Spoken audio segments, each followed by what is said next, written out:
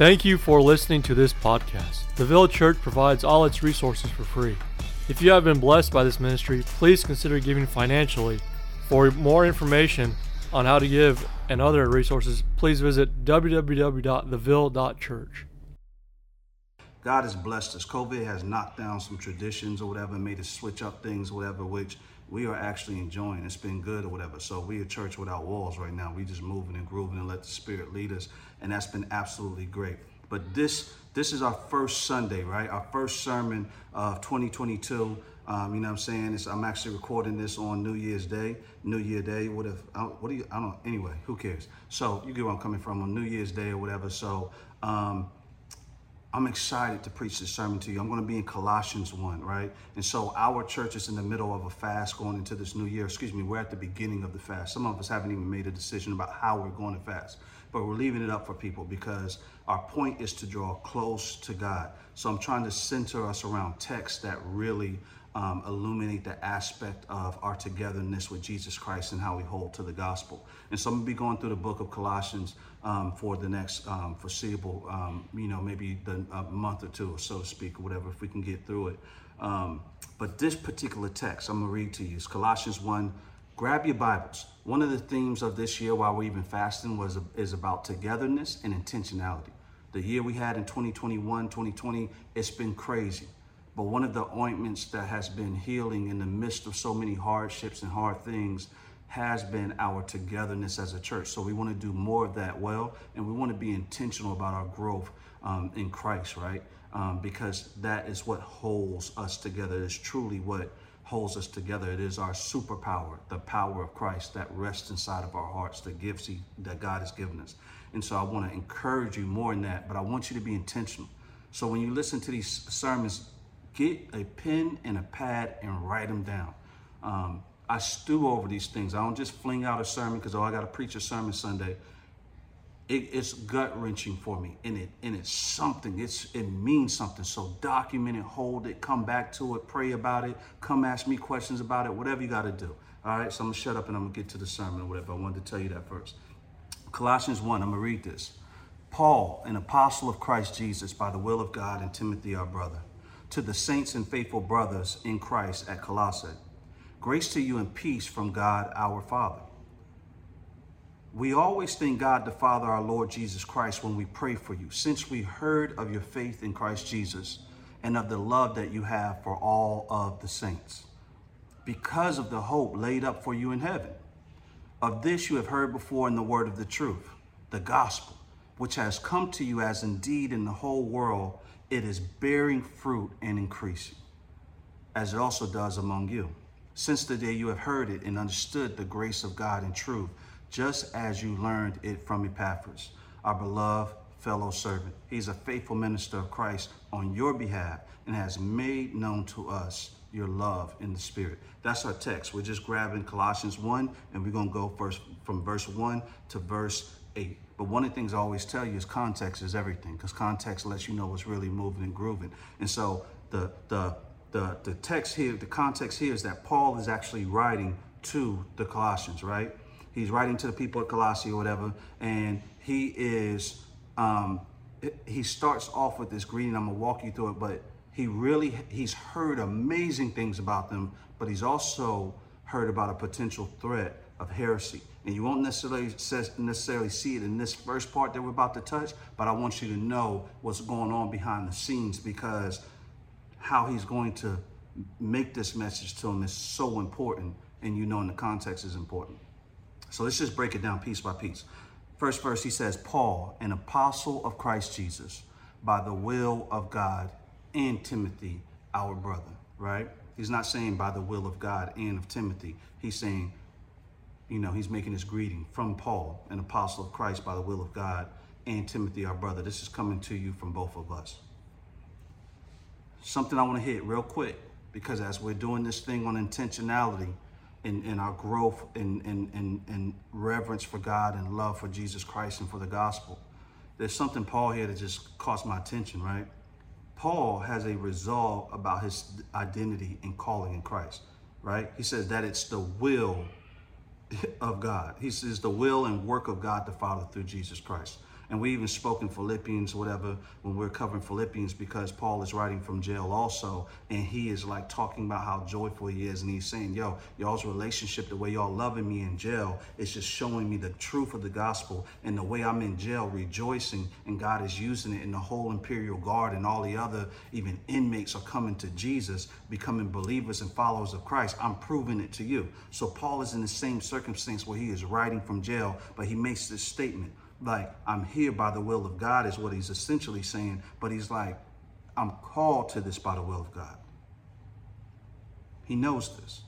He identifies this, right? This guides what he does, how he does it, and who he does it for. I want you, as we step into this new year, take a minute right now. Just take a minute to ponder your calling, your identity, what the gospel has done for you, to you, and why. What does it look like to live in light of such mercy and grace with a grateful response? Us once being dead in our trespasses and now being alive in Christ, to follow the path of truth, to obey God's righteous commands, to proclaim the good news of the gospel of Jesus, because that is what is true for a follower of Jesus.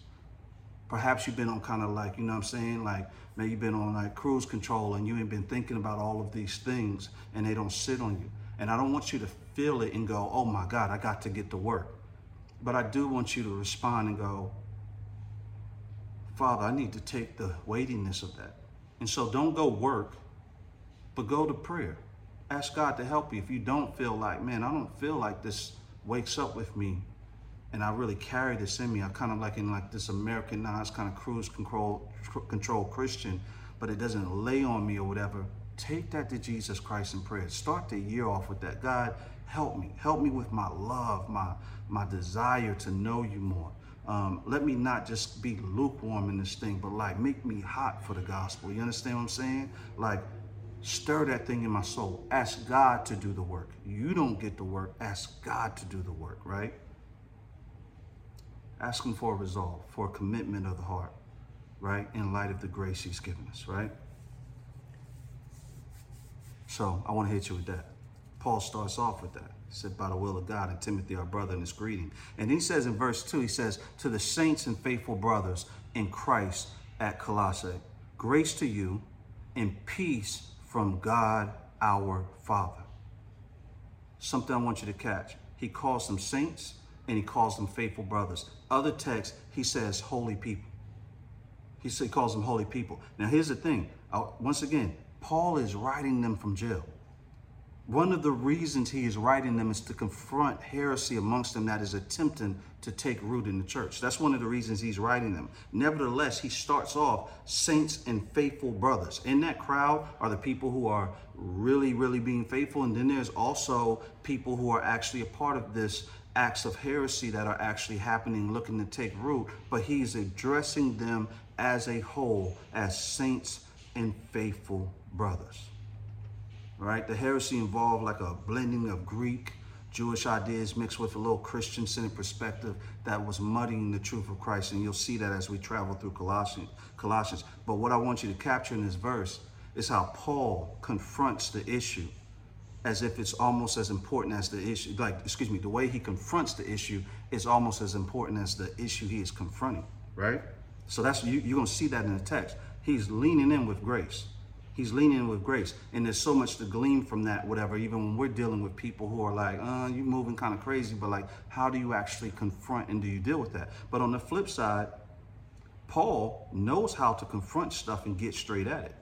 He knows how to get at it, whatever. We've seen him do it in other texts or whatever. In Galatians 3, he starts it off and he goes straight for the throat. He says, "O foolish Galatians, who has bewitched you?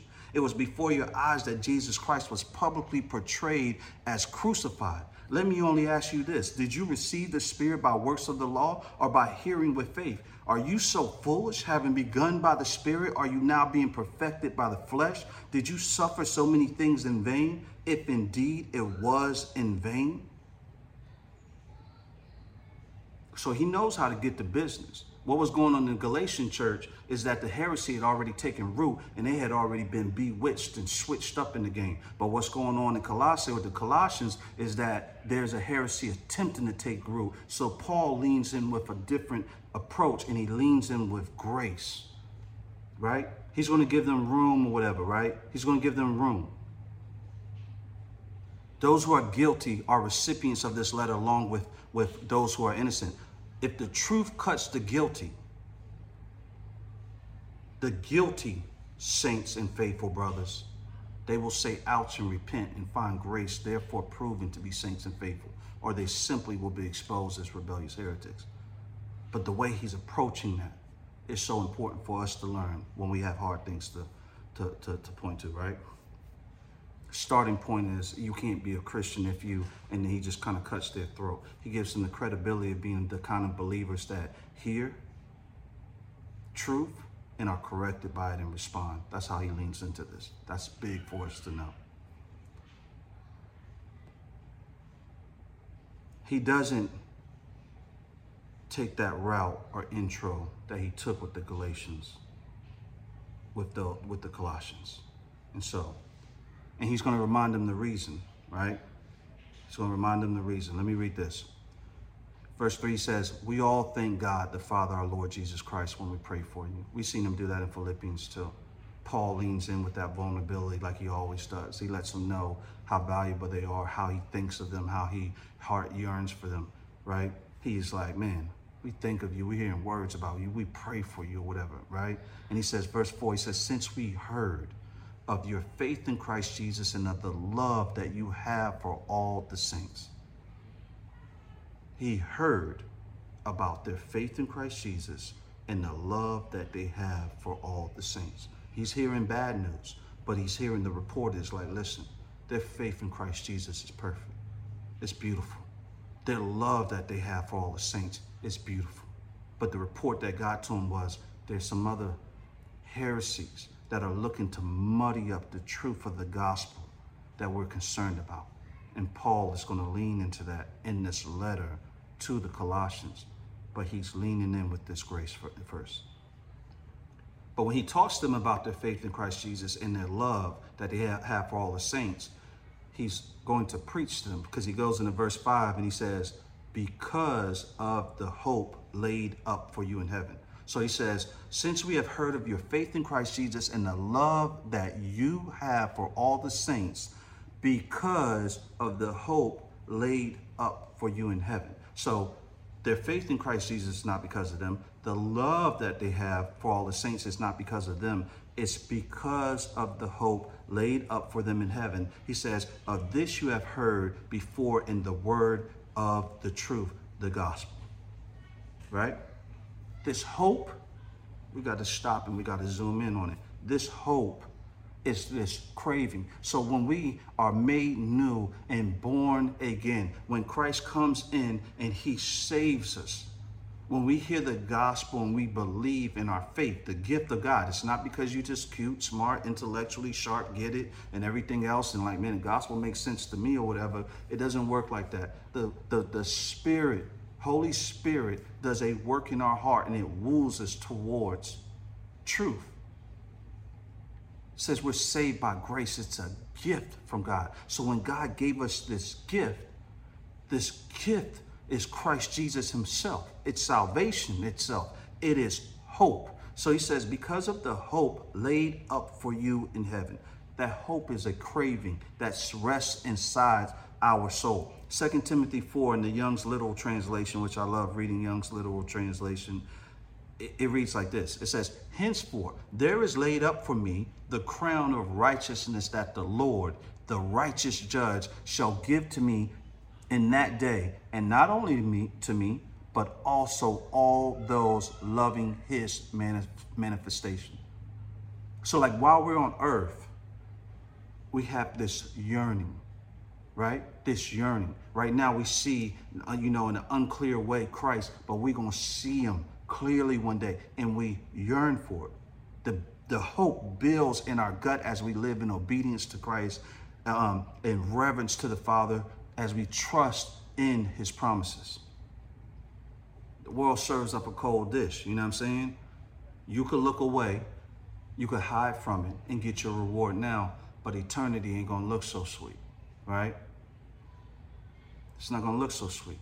But if you don't look the other way, right? If you don't look away, Under the veneers and filters, you will find rapid decay, appalling evil growing, and death in this world. Look up under the pretty gloss on the top, and you're gonna see that it's rotten, right? If you look beneath your own filters, you will find the same. That's what believers know. We've lost confidence in the flesh. The Bible says there's a way that seems right to man, but the end thereof is death. A believer saying, God, I'm not going to be able to stand before your throne of judgment and put forth a righteous, it's not going to hold up. And God goes, I have a remedy for that. My son, Jesus. I've released my wrath and anger for all your sin, and I've laid it on him on the cross. He lived in light of this hope that I'm going to give to you. And I'll take your filthy resume, and he paid the price for it. And I'll give you his perfect resume of being sinless, and you can enter in with that as your resume. So we live in faith of Jesus Christ. That promise is ours now. It's in us now. But it's going to fully manifest on that day. When all is over, when this world gets wrapped up, and the newness comes, when the Father returns, we will see him. Here's some of the beautiful things, the eternal benefits or whatever, this hope he's talking about laid up in heaven. It's eternal salvation.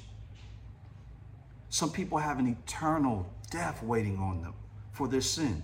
We deserve an eternal death, but we've been given eternal salvation because of Jesus. And I don't understand why he would choose me, why he would choose you. I don't understand why these people who are on this call, on this message right now listening, why God meant for you to hear this message today, to deliver something that cannot have a price tag on it. There is nothing on this earth that you will ever look back in eternity and miss it at all. Whatever car, whatever house, whatever boyfriend, girlfriend, husband, wife, power, nothingness. The Bible says no eye has seen and no eye has heard what the Father has waiting on us. Another thing in this hope is an abundant, uninterrupted joy. The end of death, the end of fear, the end of hate. We can't even rationalize life like that. Constantly bombarded with these things. Satisfaction, eternal satisfaction. Matthew 5:6 says, God blesses those who hunger and thirst for justice, for they will be satisfied. Us that have this hope, that have received this gift of hope, we will be satisfied. It's laid up for us. The beholding, we'll be face to face with the Father, Son, Holy Spirit. No more separation. We will see face to face fully what it is. The mystery will be fully unveiled, right? As we go into verse 6, it says, you know what I'm saying? And what's so crazy in this craving, in this hope, is that we're not alone in this craving, right? He's going to encourage them in verse 6, right? You know, it's this togetherness he's about to present is a big thing, and I don't want you to miss it. Like, one of the things I always tell my kids when I'm talking to them and I'm trying to motivate them, I always tell them, like, yo, you're able to be crazy. Like, what do you want to do in life? What do you feel God has called you to do? I'm like, you don't have to be afraid. I say, yo, if you go do this and you wreck it, guess what? You think if you come knocking on my door, I'm not going to open it? You think you go knock on your granny's door, she's not going to open it? You think you not go knock on one of your brothers or sisters' door, they're not going to open it? I'm like, yo, you in good company. So you have room to be courageous, right? There's power in the togetherness. You got power in it. It dilutes the attempts of fear. Like, oh, you know, it's a little risky or whatever. You know, maybe in our fear, we're like, oh, it's a little too risky. I could end up in a situation. Well, so what if you end up in a situation? I got people that got my back or whatever, and they'll be with me if I land in a situation. I'll bounce back. I tell my kids that because I want them to be courageous. I'm like, I got you. You know what I'm saying? We'll figure it out. You understand what I'm saying? And this is what Paul does with the Colossians here, right? This is what he's about to do with them. So he comes, well, I'm going to read verse 5. I'm going to slide into it. He says, verse 5, he says, because of the hope laid up for you in heaven. Oh, this you have heard before in the word of truth, the gospel. And then he says in verse 6, which has come to you, as indeed in the whole world it is bearing fruit and increasing, as it does among you since what? The day you heard it and understood the grace of God in truth.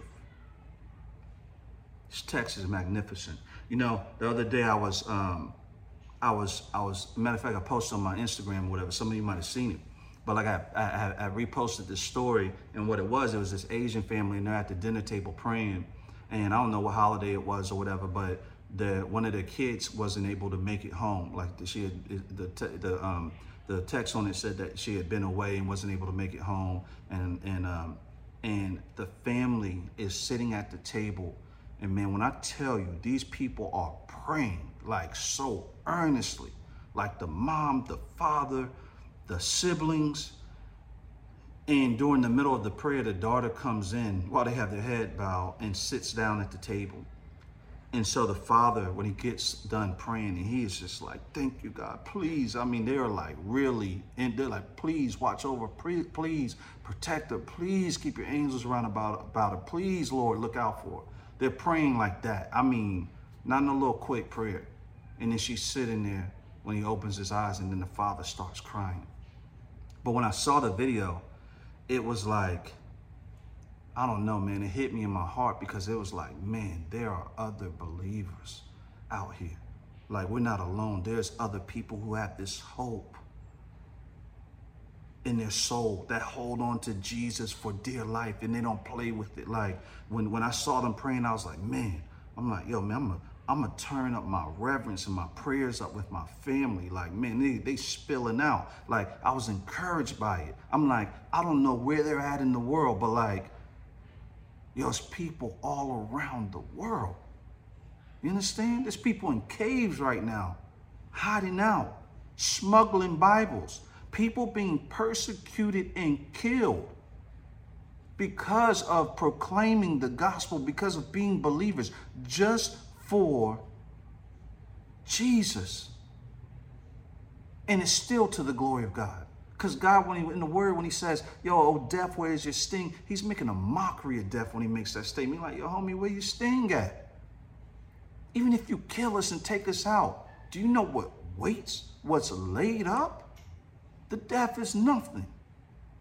It's nothing. None of us going to look back with bitterness towards our death. We're going to be caught up in life. So he says, this gospel, the gospel, which has come to you, as indeed in the whole world. Y'all ain't alone. It is bearing fruit and increasing. Let me just hit you with one of the statements that's happening right here also. He's telling them to hold to that, because he's about to tell them about, you know, as we go through the book of Colossians, he's also going to be telling them about this threat of heresy as well, right? But he's laying the groundwork about this gospel. That's what I understand in the context is so important, because now you understand the way he's laying out the conversation. He's edifying them first. He's telling them who they are, the beautiful things they've been doing it, why they've been doing it, and why that thing is so important. And don't let nothing get off course. That's why he lets the Galatians like, yo, who has bewitched you? Like, y'all were running well, y'all was on it or whatever. Y'all had this same because that these Colossians had, and you let somebody slide in with some slick stuff and move you from the gospel to something that was false, and you let it run a number on you. It's not that grace isn't still waiting, but Paul is apostle. He wears the weight of these people, right? He wears the weight of it. He's like, I'll take responsibility, Lord. So I'm going to preach truth. I'm going to protect truth. From a jail cell, I'm sending out kites. You understand what I'm saying? Sending out messages of truth. So he's doing this in such a format and tactic and precise way intentionally. This gospel, it's in the whole world popping off right now, and it's bearing fruit and increasing. It's bearing fruit and increasing. It's like John 15, the vine and the branches. You cannot produce fruit apart from me. Don't let nothing weird get up in here. Don't go get you one of those fake plants or whatever. You understand what I'm saying? Like I got over my shoulder, the joint look cute, but the joint don't got life in it. You get where I'm coming from? It don't got life in it, period. Don't get tricked by it because it looks cute. Stick to the gospel that bears fruit in the world and it's increasing. And then he goes on, he says, as it also does among you. So he's letting them know this thing is happening in you. Protect it. Like I'm writing this letter to protect it. Y'all protect it. Y'all protect it. Brothers and sisters, if you're in the body of Christ, if you have fellowship with other believers, which we're called to, it's not just the role of the pastor or some kind of leader, whoever you esteem like that, to serve, because they don't stand over you, they stand under you, serving you, holding you up. But you hold your brothers and sisters next to you up as well. And employ Paul's tactic of gracefully pointing to truth for them. If you don't know how to have the conversation, pray and ask God. Ask somebody who serves you how you should have the conversation. If you're concerned about how somebody's moving, like, man, I feel like they're getting deceived or slipping away or whatever, or they got caught up in something, get somebody else to help you talk to them. Pray first. Pray. Pray. Ask God for the boldness to do the work. And he says, also it does among you since the day you heard it and understood it, the grace of God in truth. It's the two-step for us as a believer. Keep hearing the gospel. Keep reading the gospel. Keep reading the word of truth, as he calls it in verse 5. Keep the word of truth in front of you. It's not something that just happens to you and then you good. Keep hearing it and keep understanding it. By God's grace, I have accepted the responsibility that I will always be here, plowing through this word, trying to grow more in boldness, trying to hold the truth for whoever he brings in front of me that is a part of this fellowship of believers, of people that have this hope, to keep us following this word. I have to fight to do it for myself with intentionality, holding on to the vine. And I'm going to always preach it to you to be encouraged to do it as well, because it's the only hope we have. I don't got nothing else to sell you. I don't got no slick stuff. I ain't trying to bring you no artificial plant. I'm trying to bring you the real deal of living water. You understand? So he says, since the day you heard it and understood the grace of God in truth. And then in verse 7, he wraps it up like this. He says, just as you learned it from Epaphras. Epaphras was the one who had brought the gospel to them, who had preached it to them first. Epaphras is just like you, I, all of us that have this hope in the gospel. Epaphras has responded with intentionality to spread the good news of the gospel. It doesn't have to be inside of an arena. It could be with somebody at the corner store. It could be with somebody at the car wash. It could be with a family member or whatever. It could be through Thanksgiving dinners. It could be slow. It could be fast. It could be you saying, do you want to follow Jesus right now? Or maybe you are just dropping breadcrumbs.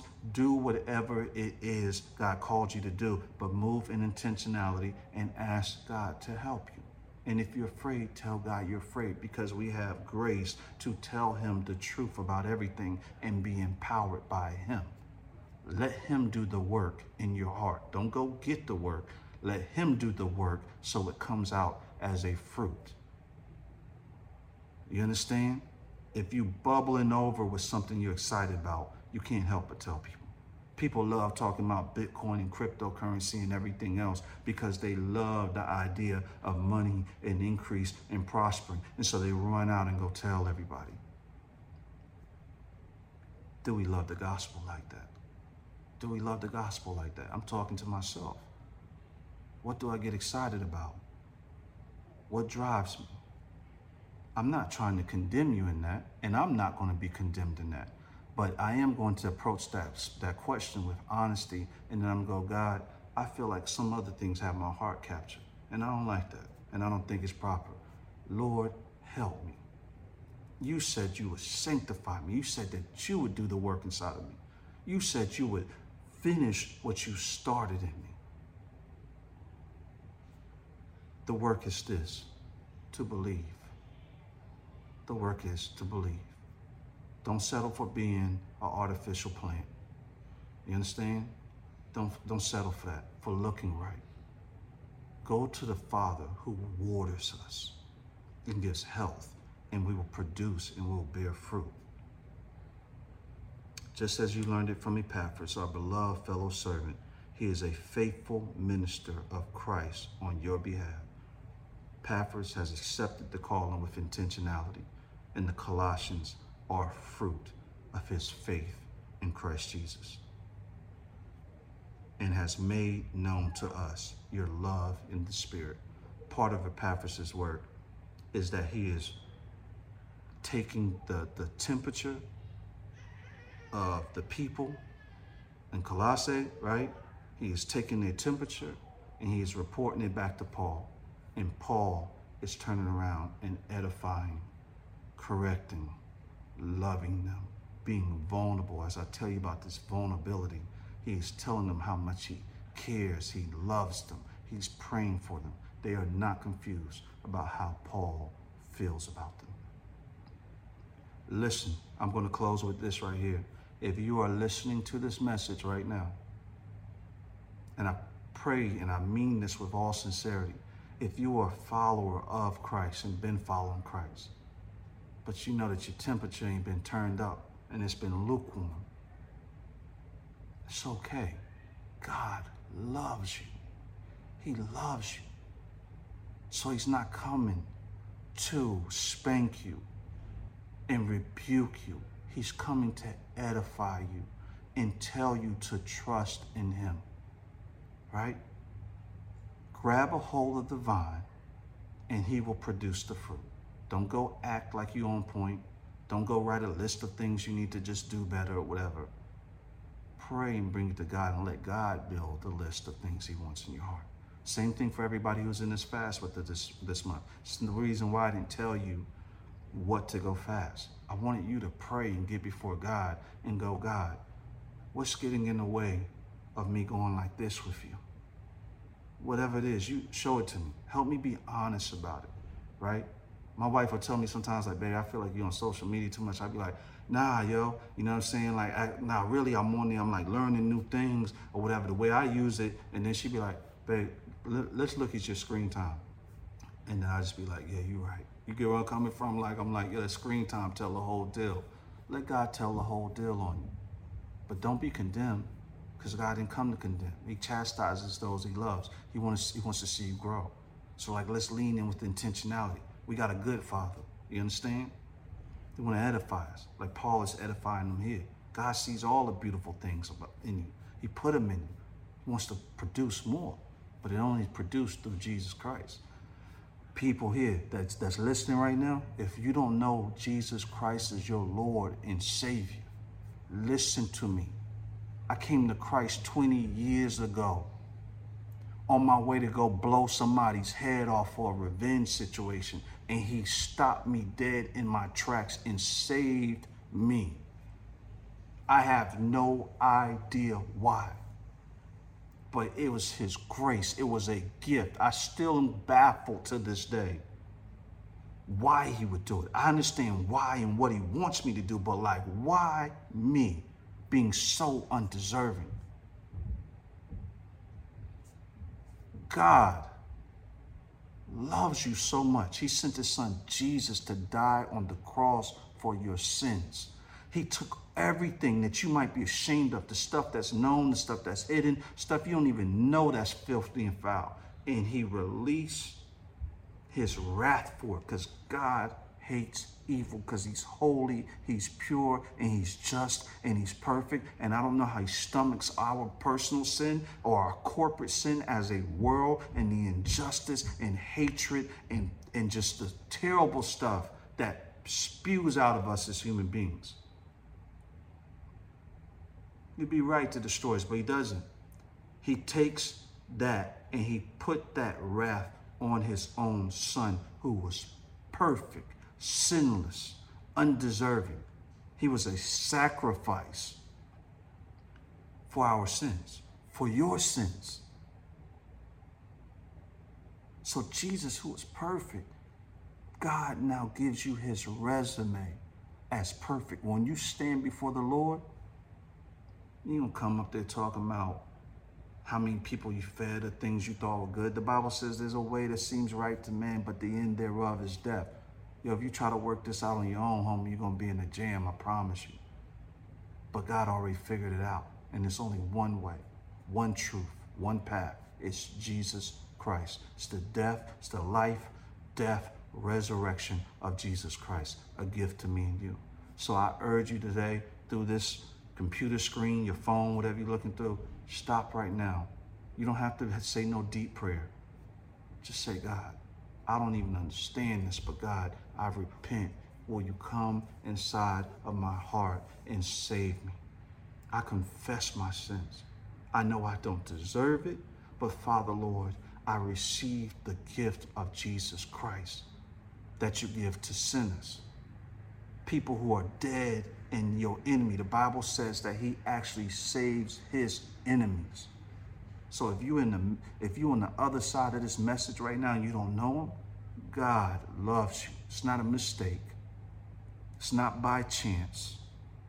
It's ordained by the sovereignty and power of the creator of the whole entire universe. That's what I want to tell you today. I pray for you. I pray for you. If you respond to this, you message me, you hit up theville.church, you hit up Jay Harris on social media, whatever. Holler at me and let me know in the message, homie, and I'll pray with you, brother, sister, whoever you are. That's it for the day, y'all. I love y'all. Ville Church, that's Colossians 1. Make sure y'all eat and feast on this thing or whatever and take notes, all right? I love y'all. Thank you so much for being with me today. I bless you, church. I bless you, everybody who's listening. Peace.